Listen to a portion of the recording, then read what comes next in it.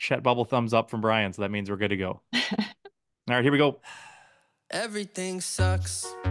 Just kidding. Everything is great. No, really, I haven't thought about my ex today. Oh, wait. Fuck, I just did. But I went. This is the Bad Weather Podcast. I am your host, JP Hurley, and it starts right now. Joining me this week, Brian Bad Weather Burns. Brian, welcome Hey, back. hey, it's good to be here, JP.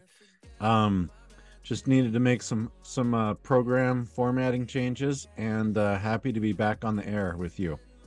Yeah, we missed you for a couple weeks. You were on a That's sabbatical. You're better off. You were better off flying on your own. Like growing your wings. Spreading your or growing your skills. So good job. Growing our wings and spreading Yeah, our I I won't know. even I yeah. struggled with that too. Yeah. You're a little bit rusty after being on your sabbatical. That's right. Was your That's time yeah. off paid for by the Bad Weather Podcast with all the millions of dollars that we rake in? I have received it was 100% pay raise plus bonus on top of that. So just multiply by zero and that's the number. You went from 0 to 0. Wow. Yeah. Yeah, That's it I was didn't know you were making the same as yeah. me. That's not Yeah. fair. No. Yeah, not well paid, but Well, welcome back, and not here for the money. not a welcome back, but a welcome to a very special guest this week on the Bad Weather Podcast. Joining us is Angela. And Brian, I'm gonna, like I said, in the pre-production, I'm gonna let you introduce our special guest of the week. Yeah, so I've been wanting to have you for several months now, Angela, on our show. Angela Hart is a family law attorney and a good friend of mine. We practice in the same professional circles, and so I've gotten to know Angela and her skills and a little bit about her personal story.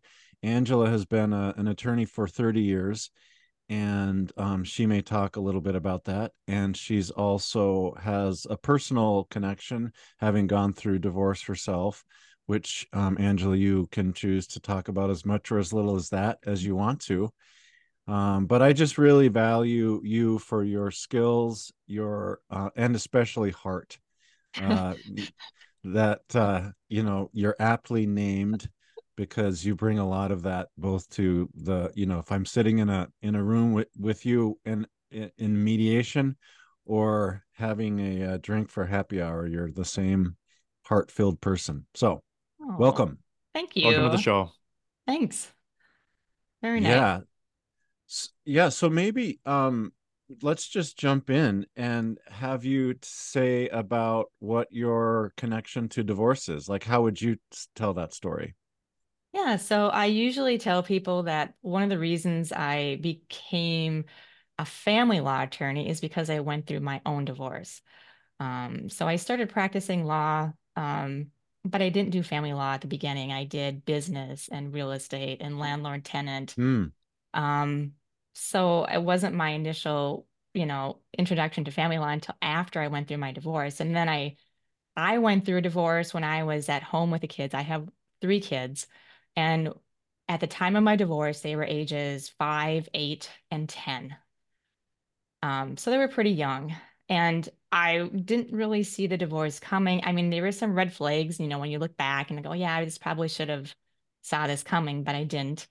And so it took me by surprise. And my ex is also an attorney. So um, Hmm. he's a military attorney. So he looks at things very black and white. And so when we went through this, I mean, he already had prepared this, I had been on the wanting this to happen for like, I mean, it seems like it was 2 years or whatever. He had been preparing for this. So it took me by surprise, but he was already like 2 years down the road. So Wow. it was a really hard process to get through this. And I didn't realize that, oh my gosh, is this what people go through when they go through a divorce? It was super emotional, um, just really stressful. And we both, went and you know, obtained family law attorneys ourselves. And it was just, we just went through the traditional process. He went through three different attorneys, together. We went through 3 different mediators. We ended up in trial. I mean, it was really Wow. very paperwork intense, very difficult, and very negative. And I'm like, there's got to be other ways to do this. So, I mean, I just camped out at the law library. I researched everything. I just wanted to know about the situation and about family law. And then I ended up, opening up my own practice afterwards because I kind of wanted to keep a foot in with the kids, and keep a foot in the legal profession. And so I wanted to have some flexibility. So I went solo.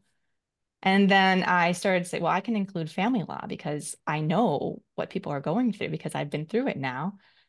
And then I started researching. I'm like, oh my gosh, there are so many different ways to do this. You don't have to be in litigation. You don't have to go to court. You can bring in teams and other members. You can bring in child specialists and do parenting plans. I mean, there are so many other ways to do this than that traditional system that are so much more positive. So I'm like, why aren't people doing it this way? And so then I just started going to collaborative meetings. I just started showing up there. I became a trained mediator in family law. I did the collaborative training, and then I really focus now on my practice and how to keep people out of court because if they don't have to be there, that's ideal. So that's kind of me in a nutshell. And now I probably do about 90% of my practice is family law. Wow. Quite the What transition. Yeah. Yeah. What do you think contributed to that your divorce experience was so negative? I mean, it sounds like lengthy, different types of approaches to try to fix it that didn't work. What was there one or two things that contributed to Well, that? well, number one, I think it was my former spouse contributing to that and just the Yeah. way It's going always his about it. fault, I know, of basically. course, Yeah. just the way of going about it. But also, I think it was people just not knowing, like the attorneys just not knowing that there were other options out there to Oh. help. And also, I just think if I knew and that I could understand, and then just plus not getting the information about different options. I mean, I think mentally Yeah. you have to be prepared to get through this, and I don't know if I was there. Hmm. So I think even I think I was even a contributor to that. I wasn't ready to move forward, and I didn't know what to expect, and I didn't have anybody helping me to get there. So I think that was part of the process too. And then there was, it just was, we just had a lot of paperwork. We have rental properties, and so at that point in time, we had 15 rental units. And, just managing the paperwork and then him having, every time he had a new attorney, then I had to start I felt like I had to Oh, start all the paperwork over again. So gross. I know. And then he would do things like, oh, well, you don't need any and this is the point when I was a stay at home, so I didn't have an income coming in. So he's like, oh, I don't need to give you any child support. Oh, by the way, you can have $300 and that's it. I'm like, well, that's not really going to cut it. So I actually had to bring a motion just to get child support, which is just not normal. So there's a lot of things that had to be done that, who is this person? And, are you looking at this is, what's the focus here? Hmm. And I don't think the attorneys were helping. So, No, I wonder So if can I ask I've got so many questions, Angela, like a million times. By the way, this topic in general was one that was requested multiple times from listeners. It's been kind of like in the mailbag talking about how do you choose a lawyer, all the things that come with the legal side of things, like which direction do I go? Like everybody wants to know these things. So I think you being on this episode is going to be invaluable, and I think it's going to be timeless. Um, so when you were kind of going through all of that process, did you kind of ever get the sensation, because I got this myself a little bit from the law team on the other side of the ball of the coin. Did you ever get the sense that maybe some lawyers out there might um let conflict build as a tool to maybe let the paycheck build? I hate to put it in that type of light, but I was always wondering. I mean, now that I've been doing this for so long, I do think that not only is it your job as an attorney to explain to your client kind of what the process is, but sometimes you have to reel them in to explain what the reality is of the situation. And you have to say, this is what's going to happen if you litigate. And sometimes they don't want to hear that answer. Not all attorneys will do that. And that's what I'm finding is that, okay, whatever the client wants is what they're going to go with. And even though that client is not really looking at the reality of the situation, it's going to cost more time and money to do what that client wants to do. The attorney really needs to step in and say, this is what's going to happen. This is not what's best for your family if you go this route. But this is, Yeah. I mean, so that's kind of like, I find like, and I probably have lost, I've lost probably some clients because I'm pretty outspoken about that, saying, this is what's going to happen, if you end up doing things a certain way. And, like like, for example, I had a client come to me and they had a police pension. And I'm like, and she says, I don't want this touched, as we go forward. I want to keep all of this. And the reality is that everything is looked at as part of the divorce process. And so you have to be willing to, and I have to break that to my client. And she didn't like my answer, or I have another client and for example, where they have a lot of, their kids were in everything and they were just spending more than they could afford. And I'm like, it's not sustainable. We're going to have to look at, as part of this process, your spending and your budgets to kind of reel you guys in on expenses. And so she didn't like that either. And so she went off and hired another attorney. That actually person came back to me a year later and said she wanted to hire me again. So that was interesting too. But I mean, those are the types of things that I think attorneys also need to have that reality check with their clients. That this is really what you need to do. I mean, the focus needs to be on how to move forward and make everyone's lives better. And, the process I like to do at the very beginning is you're looking at goals, and not all attorneys do that. Grounding the couple in what are your goals? And then what are your goals for the process? Are there any shared goals? And then how do you then meet those goals? So it's not just looking at, how do we win? Because there's no winning in divorce. It's No. how do we move this forward and make it better for both of you? And I don't think all attorneys are doing that. How do you lose but still feel kind of okay about Mhm. it? So having all that been said, and I got a feeling like this episode's we're gonna be bouncing back and forth between your divorce story, which is something I want to dig more into also, and also like your profession and like the theme that surrounds that. But after having said all of that, how does one go about finding an attorney that is a goal-based attorney that will be honest with them about, if this goes to litigation and be upfront about those things like you are? How do you find that? Because I feel like it's just kind of like good luck, go on Google and good luck, or ask some friends that have gone through a divorce. I don't know how to do it. Well, I mean, I guess this is a good place to plug collaborative law because I think most collaborative law attorneys have that goal-based focus. And so if you go to the website, the Collaborative Law of Institute website, you're going to find a lot of attorneys and they're all going to have that same philosophy. Now, there are many other attorneys out there that have really good philosophies as well that are not on that website, but I mean, that's a good place to start. And that process will work, if you are able to work together. So that means there's no red flags. There's not any control issues. There's not any issue with people not wanting to disclose information. There's not any abuse issues. That's the type of process that's going to work with. Now, if you have a difficult, spouse who's not following the rules and you need to litigate, then there are lots of good litigators out there too. And then a lot of times, sometimes like I will recommend litigators to people because who I think need to be hardball. And, I've got that list of people that I know will work well. And so you just kind of have to, like, where do people go? I mean, yeah, I think references are good, talking to people are good, but again, everybody's situation is a little bit different. And so I always tell people what works for one person is not always going to work for another person. So even though this person, and one person might need more hand holding and one person might not care about that. So you need to interview attorneys and you need to probably go with more than, consult with more than one.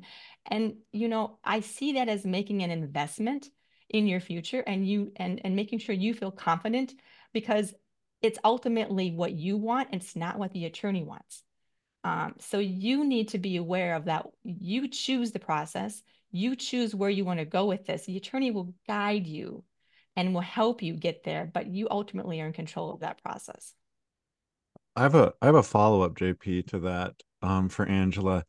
Angela, how would you advise, like, how would someone know, a potential client, whether they can use a more collaboratively minded attorney versus a litigator, someone who can really fight?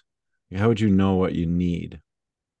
I would say I mean, you don't have to be on the same page with, what you want, like your Yeah, agreement, like if on your terms, like and plus sometimes if you need more, like one person might need to not really know what's going on with their finances and stuff. yeah, So sometimes you need a little bit more education. I yeah. think those type of situations where maybe there's some more education needed, or even you just need to feel like you're being heard and you need to have a team approach, those are excellent for having a collaborative process. I think those would be ideal. If you need more litigation, like a more litigated minded attorney, I'm finding those cases are more when the other side is one side is more controlling.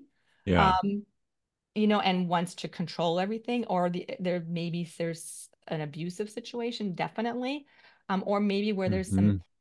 potentially the person is hiding assets and isn't Yeah. willing to disclose. I mean, those are Yeah. kind of the three areas where I think you might need to be in the court system for that. Yeah. That's a good answer. I mean, I think about that too. And no divorce is easy. Like there's a divorce is happening for a reason. So it's expected that you're not going to agree on some or a lot of things.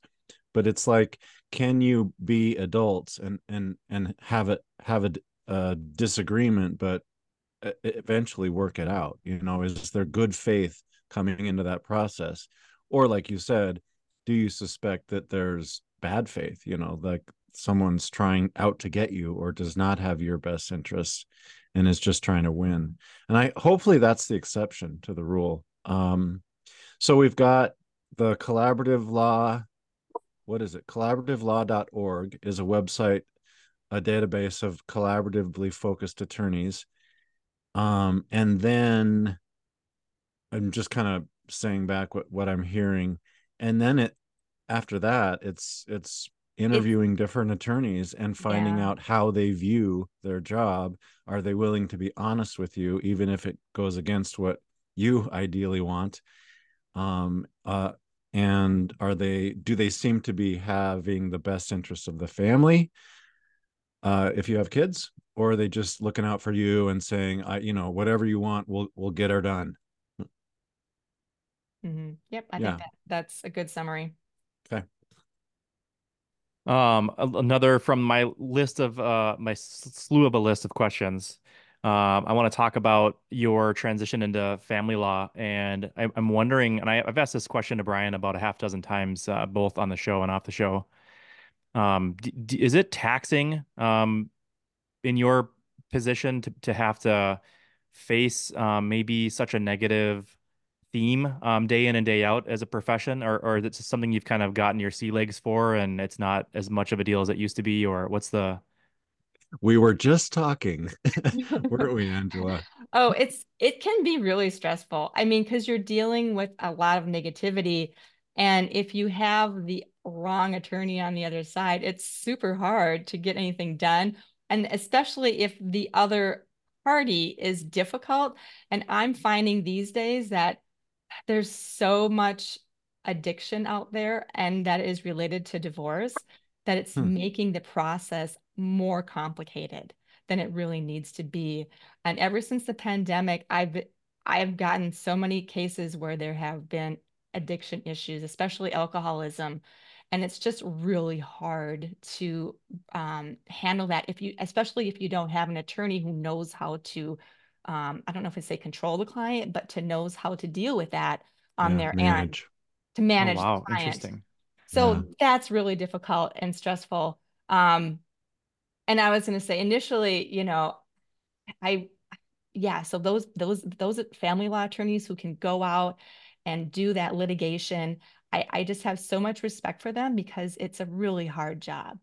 Um, I mean, I feel like I like doing family law because I'm helping people get through a really difficult process in their lives, and I Hmm. feel good about that, but it's also difficult. as well. And so it's like, okay, and I think family law attorneys get burned out over this.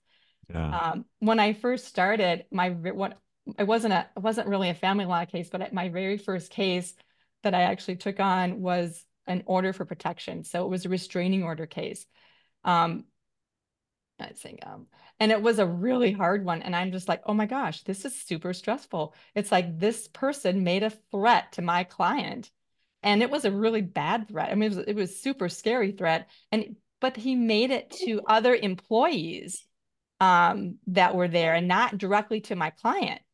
Okay, so I have a dog barking in the background. I hope you can't hear that. So do I I. I didn't even No, hear it. I couldn't hear it either, but I've got one barking as well. So I think we're just gonna be a barky doggy episode, I guess. Yeah. Yeah. But I mean, super, super hard because it's like the only way for me to prove the case was to actually subpoena other employees who heard the direct threat because my client didn't Wow. hear it. Um, and so it's like, well, and they didn't want to come to the hearing because they were afraid of him. And so it's like, well, then what do you do? So then I'm like, okay, well, if I don't have any evidence and my client is like freaking out, I have no case and I can't do it. And so then I tried to subpoena the other employees, but they heard that they were going to be subpoenaed, and so they all avoided work that day, and so I had nothing. So it was really hard. Holy cow. I know. So I'm like, okay, that was really stressful because if I make a mistake, my client could die. I'm like, I don't know if I can handle that. I mean, that's going to be really bad. So I really stay away from restraining order cases because of the stress level. So I have so much respect for those attorneys who do that kind of work because they are really needed out there. So yeah, you have to have the right mentality for that. Yeah, it sounds like one of the things that you said makes a situation more difficult is the other attorney or the other spouse. I wanted to dive into that a little bit too, because I noticed when I hired my attorney, she immediately asked who the other attorney was going to be, because it sounds like you guys kind of know each other. Like if you've been in the industry a while, you guys know of a lot of the names like in the same region that you were at. Is that kind of a common thing, or was that kind of a more isolated for my experience? No, it's pretty common. In fact, if I would like to know who the other side is, because if I have a good relationship with that other person and I know their work, I will immediately just reach out to them and start a dialogue. And I know what it's gonna. I know as soon as I know who the other attorney is, if I know that person, I know how well the case is going to go, or I can kind of get a gist on what I need to do to prepare for this case based on who the other attorney is. Absolutely, Hmm. yeah. That's wild. And I'm sure likewise, Brian, in your industry, you probably know a lot of the people like in your region as well. So I'm sure that there's a lot of crossover that you're hearing from what Angela's talking about, I'm guessing. Yeah, I mean, I think what you're saying, Angela, is so true that the the people involved make the biggest difference in the outcome and how they practice. And everybody's got a different skill set. So the more you know, the better.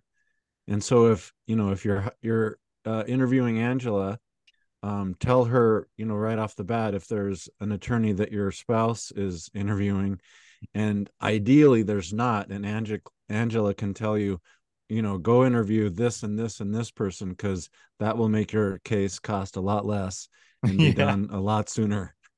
Like, I think people would welcome that Yeah. information if they could use it. Yeah.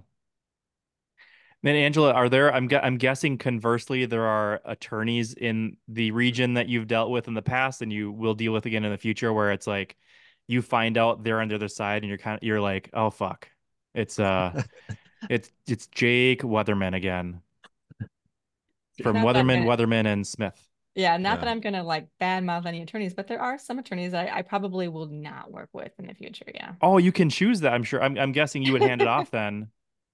Yeah. I mean, if I know that that attorney is on board and they come to me and I say, I don't have to take the case if I think that's not, or I can say, I think this is, you're going to, or I can say, I think with this attorney, this is who you're going to need to go with, on the opposite end. And I can I can help that person make sure they have the right support on their end. It may not be me, but I can definitely steer them in the right direction. Yeah. Oh Interesting. man, Okay. that just feels depressing hearing that, anecdote. Like, you're just watching someone walk out the door who's going to be spending tens of Oh thousands of no. dollars and just end up on the other side in pain. Well, in Converse, I have my first, I actually don't know if it's going to come through, but I have my first contact with someone who's in litigation, and her and the other party have stopped using both of their attorneys because Mm. they're too litigious, and they're Mm-hmm. going to take a break from litigation and go the collaborative route.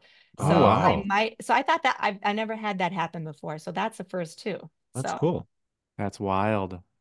A couple more field questions for you. Then, like I said, I want to navigate back towards your personal experience with the divorce as well, to maybe close out the show here and maybe get a Brian Burns burning question, blast from the past, to finish things off here too. But I want to ask about like the pandemic. You mentioned that you saw like a theme of substance abuse, kind of like was an uptick, like around that time. What other type of themes? Because the pandemic was literally a catalyst for a lot of divorces that I've heard of, from just friends and family and stuff. What other anomalies or what other themes did you see that was kind of a result of the pandemic in your field? So are you asking like me or Brian or? Yeah, like you, Angela, specifically wondering like substance abuse was like something you saw was an uptick, like a theme in a lot of the family cases you handled. Were there other things that you saw that kind of like became like a trend during that time? That was really the main one. I mean, I think, and it's really common. I mean, I've had lots of cases that have substance abuse. I mean, there are other kind of addictions out there too that are popping up, but substance abuse with alcoholism was the primary one. What I also have noticed is that, what people have done with the pandemic is that they kind of, if there was something going on with the relationship, maybe this was kind of like the last straw. It's like, oh yeah, Hmm. now that we've spent so much time together, we realize we're just not, made for each other anymore. And so that was kind of like it just put people into, figure out that they just it's just what wasn't meant to be anymore, and that the Hmm. pandemic really is kind of the instigator of that. I was wondering if that came through on your side as well, because I've seen that as a theme on my side as well, just like through friends and family and listeners. It seemed like if there was ever any cracks in the foundation of a relationship, the pandemic kind of like, fast forwarded things a bit. It put each other like you were in each other's faces like 24/7 almost. Yeah. And it just kind of sped things up into the, 5 or Yeah. 10 years in the future, it felt like. Yeah. I saw the same thing. It either uh, strengthened the marriage or it pushed them farther apart. It kind of Yeah. polarized relationships. So there was definitely good that came from it from a lot of people that I've talked to, but also the beginning of the end for others. Yeah. And then switching back a gear towards your personal experience with the divorce too, and I could see again this being pretty fluid. We'll probably bounce back and forth between those two themes here, but I want to ask you more. It's like I wrote down a bunch of questions as you were going through your um, discussion about that your experience, and I wanted to know. This is kind of like a perfect segue question between the two themes, but looking back on your divorce, now that you've had 30 years of family law. How long have you been practicing family law specifically? So probably since like 2015. So probably, 10, roughly 10 years. Yeah. Okay, so you're almost decade of family law now, and you know like a lot of the nooks and crannies and a lot of the nuances in family law. Looking back on your divorce, what would you do over now that you know what you know? Um, well, let me like, I'll kind of give you a little bit of personal background. It's kind of like what I experienced. And Yes. so what happened when I went through my divorce, there was two things that I really had a hard time getting over. And one of them was that, and especially as a stay-at-home mom, it's that I couldn't automatically choose to see my kids whenever I wanted to see my kids. Mm-hmm. I had to now share and have specific days and time frames that I had to now see my own kids that were, from me. And I'm like, that was just a really hard thing for me to work through. Um, and looking back, it's like I think it's because, I didn't have any time on my own when I was with the kids because I was always with the kids 24/7. So Mm-hmm. if and now, that I have this extra time with kids, or not having extra time with the kids, I've looked back and say, oh my gosh, why didn't I have more time for me to begin More with? me time. Yeah. And so I think that if I would have done things differently, I would say more me time would be ideal, because you realize that you need that. And I didn't have that. And so you realize that you really need to have that me time. And so I think that's what made it so hard, is that I just didn't see the consequences of that as Oh. part of the divorce. I just saw that I didn't get to share the kids, or had to share the Mm-hmm. kids, and I didn't get to see them. But what I really needed was realizing that I wasn't just living for my kids. I needed to have my own life as well. And Yeah. I think that's kind of the hindsight of looking back at that. So that was one thing. That's a And great one. and then the second thing was putting a value on yourself. When you're going through the divorce process, there's so much numbers, and you're looking at like, what are the numbers to, it becomes down to what I think people get kind of hooked into is it's just a value of who you are. And they go, this does not mean that this number is the value and this is what your marriage is. These are Mm. just, the business. And so I think people get bogged down in looking at, this is just representative of me. It's like they don't have, and this is what I didn't have. I didn't have like an acknowledgement that the marriage was at least worth more than what that number was on a piece of paper. Mm-hmm. And I think people need to understand that, is that where's the acknowledgement that, yeah, our marriage, what happened, but it was worth something when we were married. But that doesn't equate to the value now that you're looking at as you're going through the divorce numbers. And so I Mm-hmm. think you need to separate those two out. And I think in hindsight, you need to look at, yeah, you did have a decent relationship, and it needs to be an acknowledgement there. And I think what people aren't getting, and I never got this through my divorce process, is that there was a good relationship there at some point in time. Mm-hmm. And now it's time to move on. Yeah. And so you're talking closure, or you're talking moving on. And I think that's essential. Somehow there needs to be something which would really help people kind of move to that next stage that I Yeah. didn't get and didn't have. And so I think people get bogged down in that, looking at how do they value themselves as going through this process. Yep. I Yeah. remember And that then you happening. realize that you were valuing yourself based on something outside, a marriage, relationship status, net worth, Mhm. parenting, which all of which are valid, but not, you can't count on or rely Mm-hmm. on those things. That's good. Yeah. It's really Yeah. wise. This really sucks. I've got like another full page of questions. We might have to have Angela on again if she's going to be gracious enough to Mhm. allow us to have her on again. But I'm going to do the best I can with the time we have remaining. But I'm wondering specifically about the kids. So now that you've kind of moved, navigated through that, and before the podcast started, you said that one of your sons helped you set up the mic. By the way, whichever son that was, great job. Kudos. Gonna give you a shout out. Your mom sounds phenomenal. Like this is You a great. just walked She in sounds too. like a.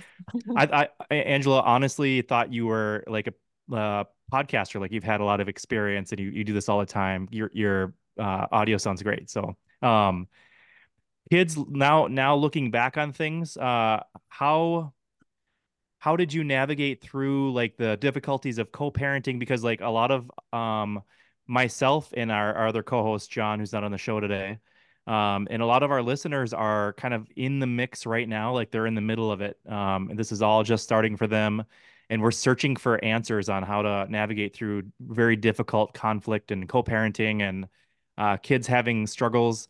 Looking back on all of that, can you give us some of the maybe like silver bullets or some of the things that really helped your kids going through those moments if you're willing to share? Sure. And so communication has always been difficult with my former spouse. Um, and so so a lot of the times my goal was to try to be the buffer so that the kids would not be in the middle of any of this.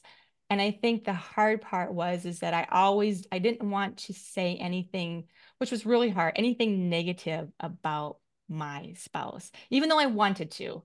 I Mm-hmm. really bit my tongue and chose not to say anything negative because it is their dad. And I think there's an article that just came out that I was reading too, and about what the judge's blunt words about co-parenting. And, technically, your child is half of each of you. And so by saying something negative about the other spouse, technically you're saying something negative about somebody that's half of you. Ooh, I like that. And so you're really putting your child in a really hard state when you Hmm. think like that, because it's like, then you're saying like, oh, does that mean you think that about me? And it's like, it's toying with that person's emotions and you don't know what that's going to cause over time. So you Definitely. just can't go there. You have to, even though you don't like what your spouse is doing or you don't want to acknowledge, anything, you have to be a good parent Hmm. for your kids and not talk about that. So Yep, that's a really good that's the one. hardest thing. And I remember, I'll give you a personal story. I have my daughter, when she was younger, she had this big old t-shirt that she used to sleep in that was her dad's. And Oh. I washed it and she got really mad because Oh. then her dad's scent was on it. And then she didn't have that scent anymore to remind her of her dad. And I'm just like, oh no, I didn't mean to.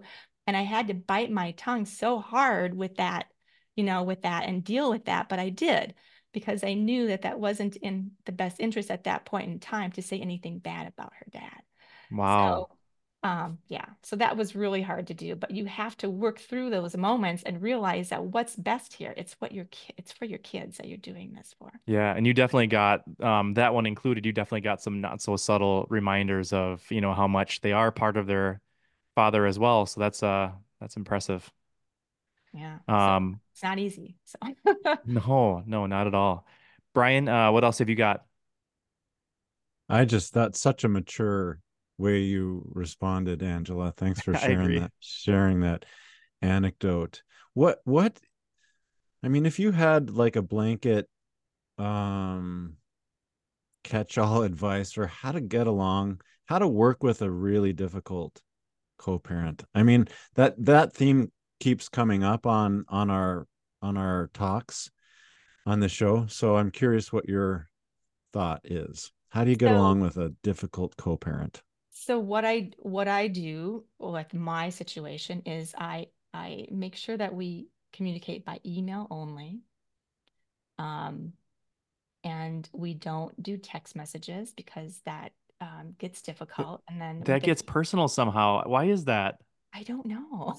But I mean, I do. I mean, then you have a record, you have an email. Um, I used to always share. I mean, out of courtesy, I would just share information by email and say, here's some information that would come through. And then I would get the response, I already see that information from, your son or whatever. I'm like, okay, well then I guess I don't have to share it then. So I don't know what more you want me to do. It's like you want me to share, but yet you put that out there.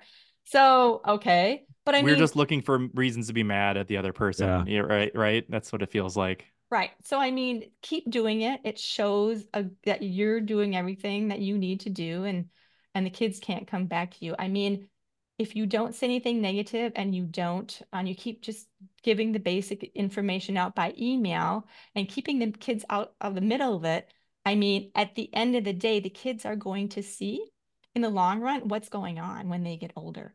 And so, Hmm. even though you might not know that now, it will come back. And my kids have commented to me, and things have happened Mm, that have been stated. And now that they are older, they see what's going on.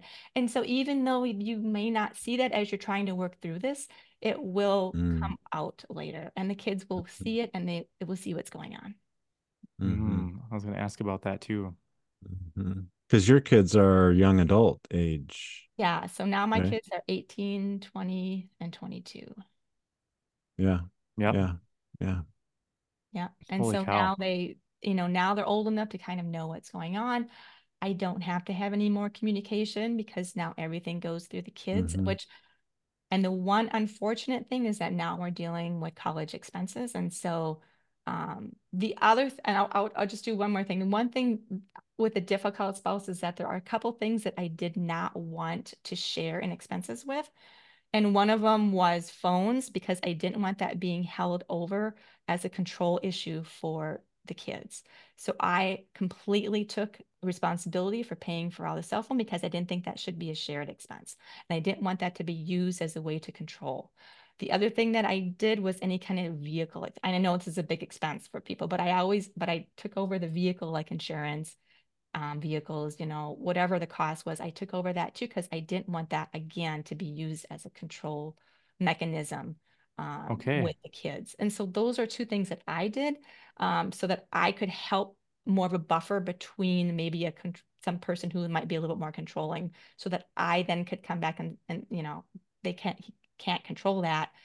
But the only thing now is that we've got the college expenses. And so I said, if there's any way, if I could go back, I would write that up differently in my degree. Mm. And so I always am really good about writing that up in other people's degrees now about how that's going to be handled. But I mean, that's the one thing where there's still some control issues. Wow. Again, a million questions here, but I think we Keep gotta going. start to wrap. Now we gotta start to wrap things up here pretty soon. I want to leave some time for like a burning question here, and then maybe this is gonna have to be like a two-parter if we can convince Angela to come back once again because there's just there's a lot of meat in the bone here. But I would say my final question is you talked a little bit about where you're at now, and by the way, I find it very compelling that you're kind of like on the other side of things. I've got, when my divorce began 2 years ago, all three of my children were under the age of 10. So probably kind of similar to what you experienced when your divorce began. So I'm still kind of like just at the beginning of this and just kind of like feeling my way through it. And you're this person who's kind of like at the other side of it, kind of, so to speak, with the exception of like college expenses and stuff. But you hinted at this, and this is why I want to ask you the question. If you were to rewrite your decree right now or your parenting plan, what things would you change? What things would you have added knowing what you know now? Like Um, 12 years later with your kids growing up. yeah, I mean, I think definitely, the college part would be one of them. We didn't have a parenting plan to begin with. So I think creating a good parenting plan, I would love to do that. Although in my situation, so technically I have sole physical custody of the kids. Oh, I was going to Uh, ask that. And so, and I did that because I gave up spousal support in order to do that way. So I gave up some income in order to get that in to get more the kids more, I guess you'd say more control, everyday control of the kids. And I did that on purpose. So I did that in exchange for money. So Gotcha. sometimes, you have to kind of give up a little bit to get a little bit more the other way. Um, Yep. A yeah. very good choice in my opinion. Congrats on that. What was the, and I know I said that was the last question, but I'm gonna keep going a little bit. What was the parenting arrangement, the custody arrangement? So you had full physical and legal also, I'm guessing also. Yeah, so legal was shared 50-50, and then I had sole physical. And it came out to be where I had probably 80% of the parenting time uh, Okay. with the kids over the So over like the an every other weekend kind of thing maybe yeah, or every other okay. weekend. So it was Friday, yeah, every other Friday and Saturday night. Yeah. Okay. And going through that type of, so we've had maybe close to 10 guests on our podcast now, and almost everyone so far we've seen like a 50-50 type of arrangement. So I'm really interested in the 80-20 or somewhere around there that you've had. What were some of the benefits from your perspective and challenges that you saw from the 80-20? I'm guessing you talked earlier about not having the me time, and then post divorce, you kind of discovered that was really important to you. hmm So I'm guessing you didn't have a lot of that with the 80-20, but what were some of the pros and cons of that 80-20 arrangement? The pros were that the kids had stability, and so they had always a place to go. And I was kind of like, okay, so I was really good about them having to be able to have friends over or go see their friends or go hang out with, go through the activities, do whatever. I mean, I was pretty flexible, and I wanted to have just a stable home point where they could kind of go to. Yeah. So that was really a positive because I knew on the other end it was going to be more of they were going to be required to spend time with the other spouse and do things. And so they weren't going to be able to see their friends as much. They weren't going to be, I didn't even know if, initially, I didn't even know if they're going to get to their activities. So I always knew if when I had them, they would get to all their activities and they could see their friends whenever they wanted to, they could do. And so I felt that that was important. A And so lot I of think that continuity. Yeah. really worked well. Love it. That's really good. I want to keep going, but we got to stop. So I want to give Brian a chance to ask the Brian Burns burning question of the podcast, unless you've got some follow-up stuff left over, Brian, that you want to get to first. I've got two burning questions. Okay. I think they're both pretty easy though, and they're both for you, Angela. Emily and I was telling my wife Emily that I was going to be talking to you today. Emily knows Angela. You guys have met a couple times, I think. And she said, ask her if she ever got the Rivian. I do have the Rivian. I have it. Oh, fun. Awesome. Those look really interesting. Are they fun? Yeah, it's great. And immediately after I got it, I hit a deer, or I should say the deer hit me. So No way. that was a bummer. I That is know. a bummer. Oh my gosh. Just like, was it pretty significant? Was it It didn't look significant, but then, when you start opening everything up, it's like, then they found, a bunch of stuff. So I'm like, okay, well, But yeah. you still have it. I still have it. It was the in deer or the shop for like a month because of the deer, but I have it. So yeah. Okay. Those are just so distinctive on the road. I think they of you are. when They're really cool looking. when I see one. Second, what are you most or one thing you're proud of in your law practice today? What are you proud of what you do? Proud of in the law practice? Yeah. I guess just being able to help people through this process. I mean, one of the things that I would like to see happen is that we look at divorce in a different light.